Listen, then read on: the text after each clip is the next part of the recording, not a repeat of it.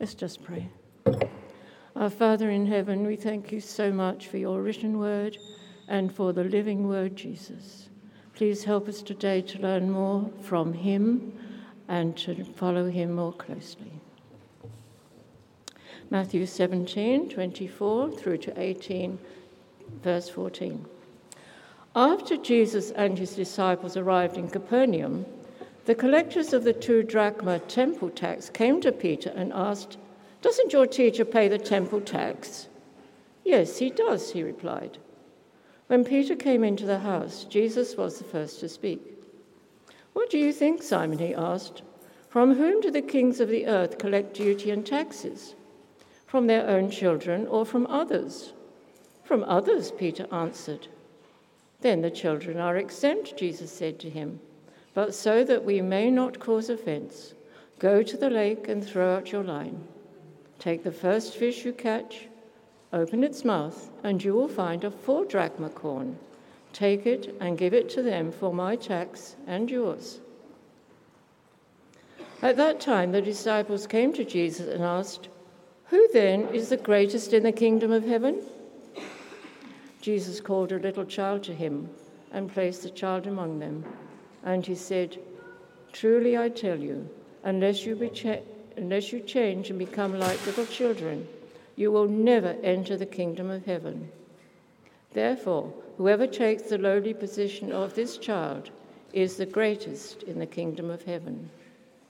And whoever welcomes one such child in my name welcomes me.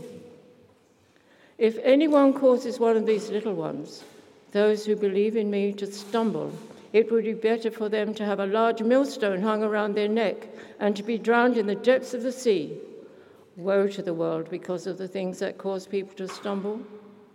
Such things must come. But woe to the person through whom they come. If your hand or your foot causes you to stumble, cut it off and throw it away.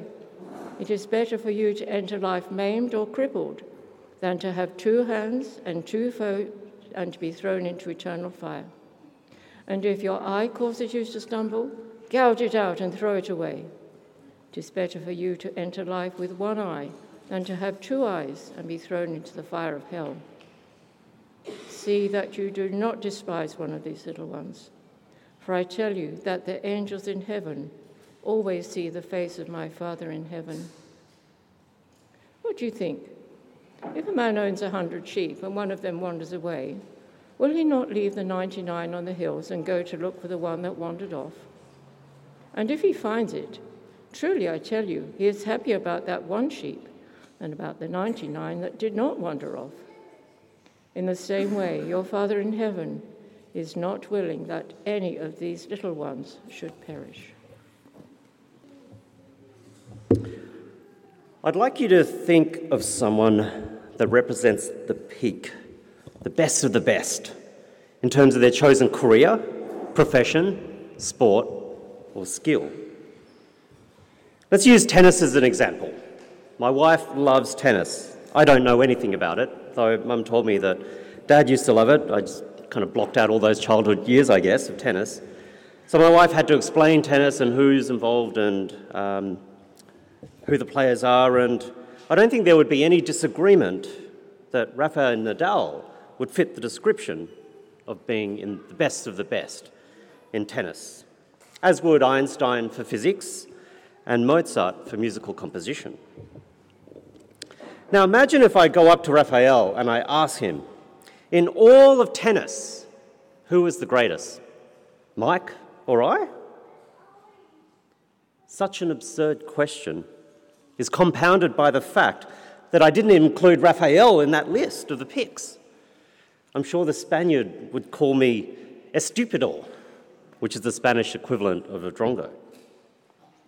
But you know this very situation happened. In verse 1 there of Matthew 18, the disciples are quarrelling amongst themselves about who is the greatest. The parallel account in Mark 9 provides more details on the argument that they were having.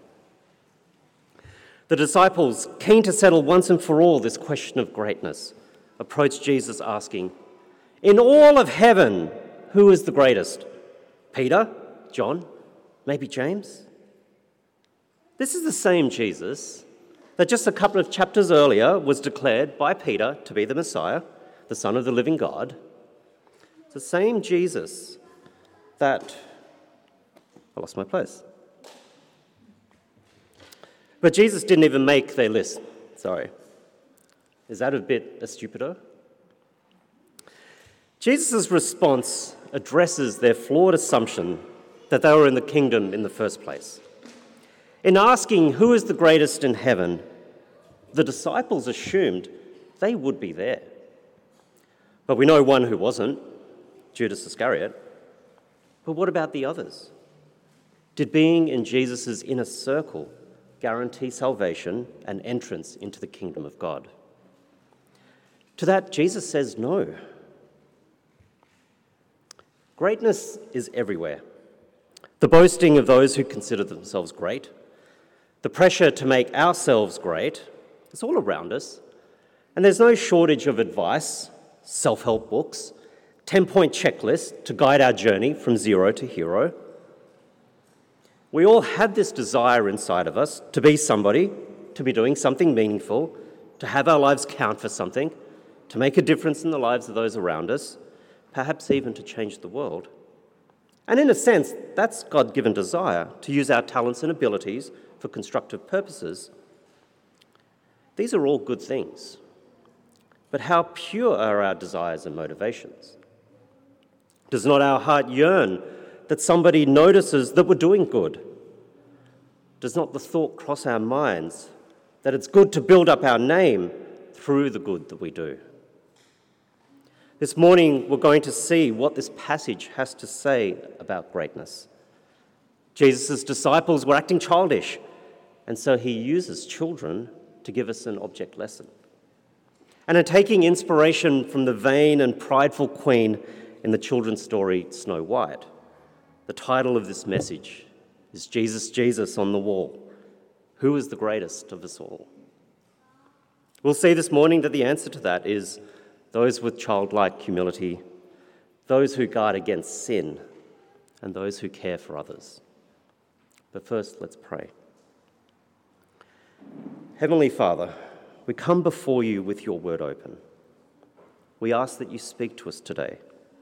We ask that you quieten our minds and still our hearts so that we can hear the message you have for us. Amen. Let's start at chapter 18, verse 1. At that time, the disciples came to Jesus and asked, "Who then is the greatest in the kingdom of heaven?" He called a little child to him and placed the child among them. And he said, "Truly I tell you, unless you change and become like little children, you will never enter the kingdom of heaven. Therefore, whoever takes the lowly position of this child is the greatest in the kingdom of heaven."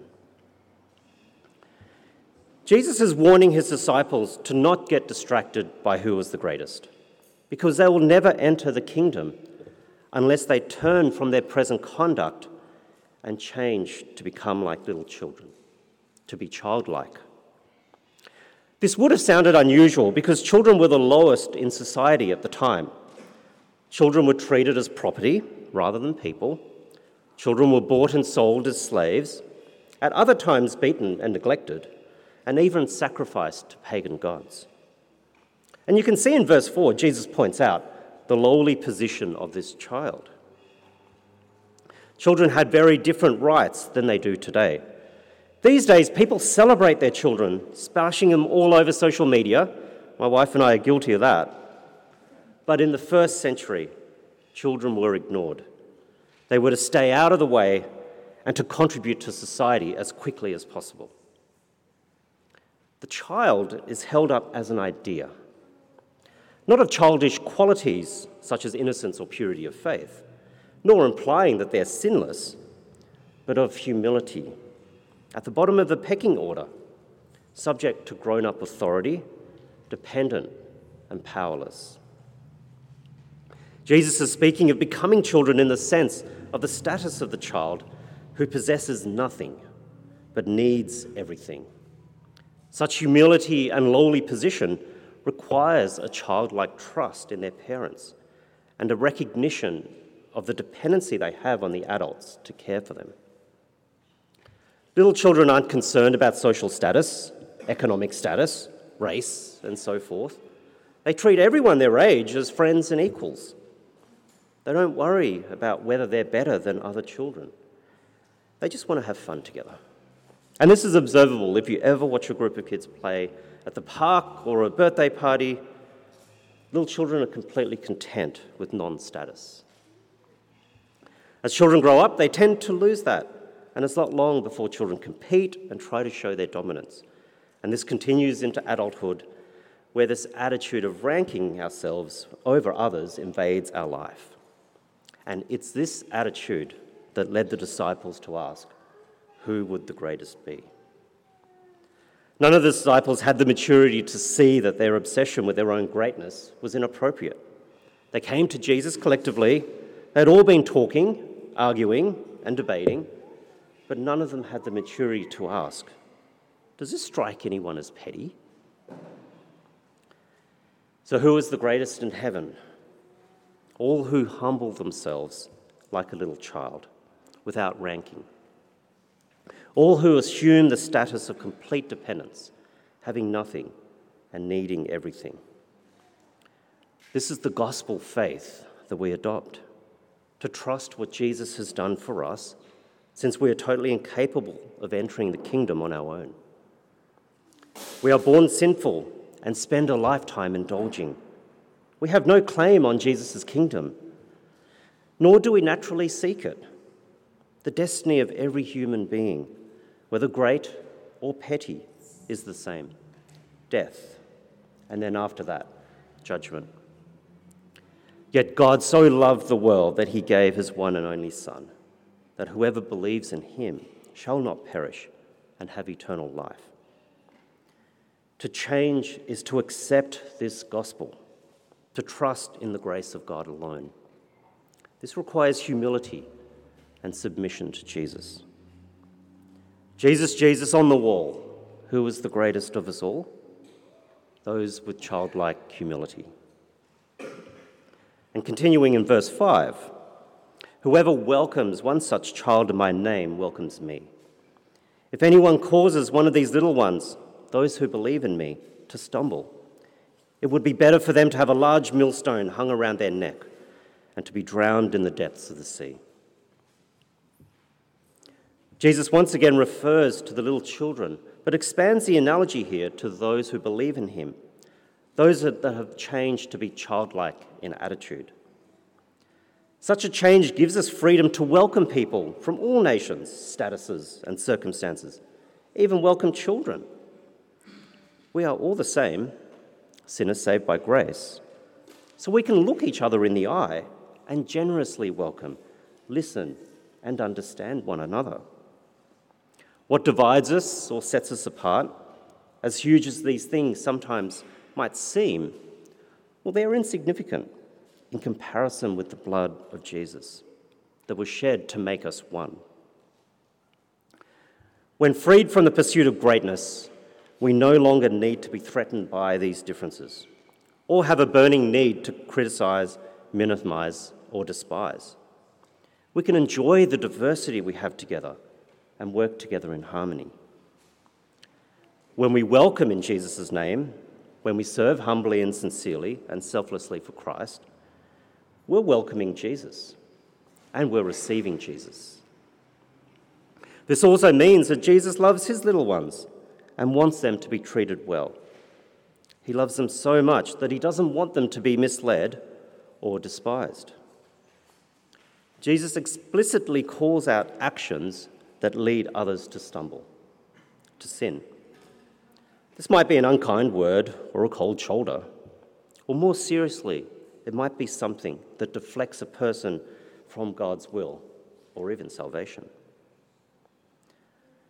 Jesus, having established that humility, rather than pursuit of power and influence, are the mark of greatness, then the opposite of greatness is those who cause scandal and lead others astray. The person who does this will be better off having a millstone, a large circular rock, several hundred kilograms in weight, tied to the neck and cast into the sea. There's a picture of that in the outline.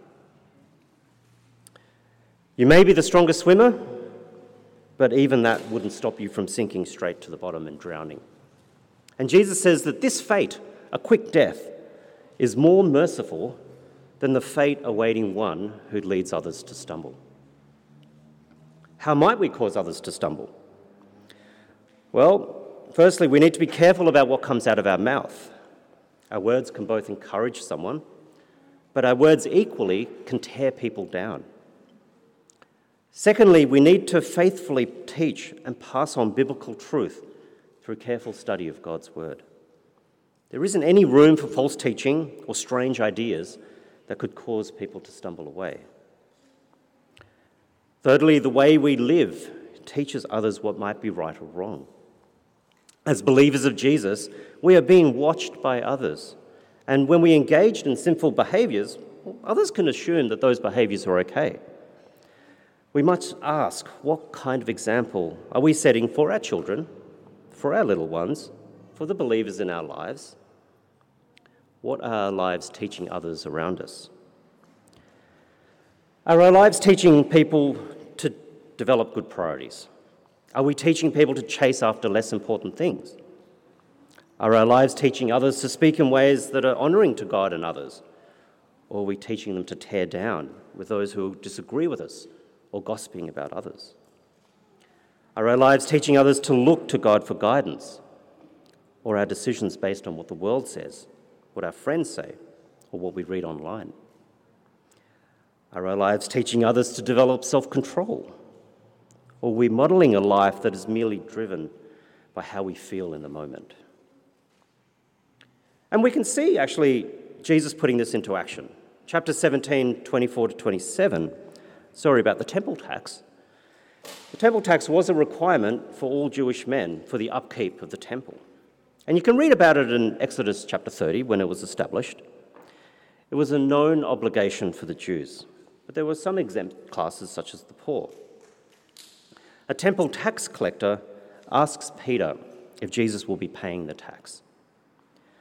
Jesus could have responded by saying, "Hey, I'm the Son of God. You know that temple that you want taxes paid to? Well, it's for worshipping me. In fact, in a few days, I'm going to render it completely meaningless. And in a few decades, the Romans are going to come in here and destroy it." But how Jesus responds teaches us much. Verse 27, "But so that we may not cause offence, go to the lake and throw out your line. Take the first fish you catch, open its mouth, and you will find a 4 drachma coin. Take it and give it to them for my tax and yours."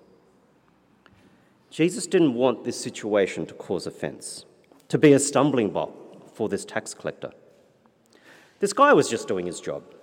Can you imagine the drama it would cause for the individual, this collector having to report back to his superiors that Jesus won't pay because he's the Son of God? Instead, Jesus uses the opportunity to perform a miracle. How we live can lead people either closer to Jesus or drive them further away.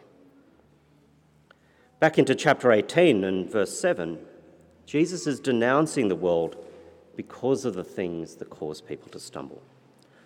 Woe to the world because of the things that cause people to stumble. Such things must come, but woe to the person through whom they come. Jesus is saying that such things must come. Those who make tempting videos, songs, or things that cause others to sin, they're going to have to answer for what they do. Those who sell drugs, tempt others to get drunk or into sexual immorality, they'll be held responsible. He's saying these things must come. But Jesus is also saying we need to take personal responsibility for the things that cause us to stumble. And in verse 8, if your hand or your foot causes you to stumble, cut it off and throw it away. It's better for you to enter life maimed or crippled than with 2 hands or 2 feet and be thrown into eternal fire. We must take whatever measures are necessary to ensure that we don't go down a path of sin. And Jesus is using some extreme examples here about the measures we should take to root out sin from our lives. He's not advocating self-mutilation in response to sin, but he is showing how important it is to address sin in our lives. Sometimes we need to cut something out, something good, to get rid of something bad. There's something that leads us to sin, even if that thing itself isn't sinful. We may need to cut it out. And practically speaking, this may mean modifying the types of movies, TV shows, or music that we consume, because those things might be changing the way we think or act. Might mean choosing to stop reading, watching, or listening to a news source because it's making us hard-hearted, angry, or intolerant of people who disagree with us. Might mean choosing to no longer hang out with a group of people who bring out the worst in us, and instead finding friends who will encourage us in the way to live that God intended. And it might mean setting boundaries for ourselves that will keep us from getting into a situation where we succumb to sin. Jesus reminds us what's at stake here. Sin isn't something that we should tolerate in our lives. Sin has a way of spreading if we don't contain it. Jesus says we need to make sure we are protecting ourselves from sin and that we aren't leading others into sin. The stakes are far too high to do nothing.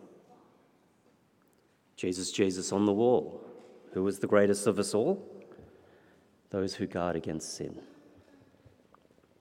And then in verse 10, see that you do not despise one of these little ones, for I tell you their angels in heaven always see the face of my Father in heaven. When Jesus says see, he means make sure you do not despise or look down on these little ones, again referring to believers. Even the least impressive disciple of Jesus here today has an advocate before God's throne. No believer should be despised, but rather held in the highest esteem, because their dignity in God's eyes is great. God is working through his angels. Hebrews 1:14 says, "Are not all angels ministering spirits sent to serve those who will inherit salvation?" And these angels are always in the presence of God. We cannot see the face of God because of our sin, but these angels can. I don't think it means that we all have our own personal guardian angel, but rather there's many angels ministering to us that are also ministering to other people. All this talk about not causing little ones to stumble, about not despising little ones, all stem from the question the disciples asked about who would be the greatest in heaven. The disciples were thinking primarily about themselves, but Jesus was trying to broaden their view for the concern for others instead of themselves. And verses 12 to 14 show the extent of God's love and concern for his little ones. What do you think? If a man owns 100 sheep and one of them wanders away, will he not leave the 99 on the hill and go look for the one that wandered off? And if he finds it, truly I tell you, he is happier about that one sheep than about the 99 that did not wander off. In the same way, your Father in heaven is not willing that any of these little ones should perish. Jesus uses the analogy of a shepherd searching for a lost sheep. Shepherds took the responsibility of caring for sheep very seriously. They loved their sheep and would do whatever they could to protect them. Sheep will wander, just like children. If you take your eyes off your child, even for 1 second, you might find them all the way over on the other side of the room. Don't we all have a tendency to wander away? We must be careful that our actions don't cause someone else to stumble. But equally, we have to be aware that someone else's sin can cause us to stumble, that we can get lost by that sin, and we might gradually wander away. The shepherd goes out to find the lost sheep, even 1 out of 100, because the sheep is precious to the shepherd. And when the shepherd finds the lost sheep, he is not angry. My wife and I had 7 goats a year ago, and one would always get out. And I would go find it, but I was very angry at this goat. But this shepherd is not angry about finding this lost sheep. He is happier about the one sheep than about the 99. And there is much rejoicing when that lost sheep is found. And this is how Jesus pictures the Father caring for us. And it's an example he gives of how we should all be caring for each other. Instead of selfishly looking out only for our own interests or our own comfort, we should look out for each other. We should do whatever is necessary to keep ourselves from falling into sin and to help one another stay pure, to grow in faith. When we or someone else is wandering from the things of God, we should seek to bring each other back with the same intensity as a father protecting his child, as the shepherd does with his sheep. Jesus on the wall, who was the greatest of us all? Those who care for others. I imagine the disciples were confused by Jesus' response. They were looking for a slam dunk answer because they wanted to know what their rank was. Jesus responds to the fact that they were asking the wrong question with the wrong motives. Jesus used children and little ones to show the disciples that their hearts were in the wrong place, that they were only focused on themselves, while Jesus' concern is for others. We see here that God is not willing that any of these little ones will perish. And if God's not willing that any perish, well, what does that mean? Well, it means that none of his little ones will perish. He will not lose them. If they are lost, he will find them, and he protects them. This is great encouragement for us. How much does God love you? He loves you so much that he sent his one and only Son to save you. Jesus, the Son of God, came to seek and to save the lost. He is the example of childlikeness. He is the one who humbled himself, emptied himself of the glory he had in heaven. He came down to the sin-stained world because it was the will of the Father. He trusted and depended on God perfectly.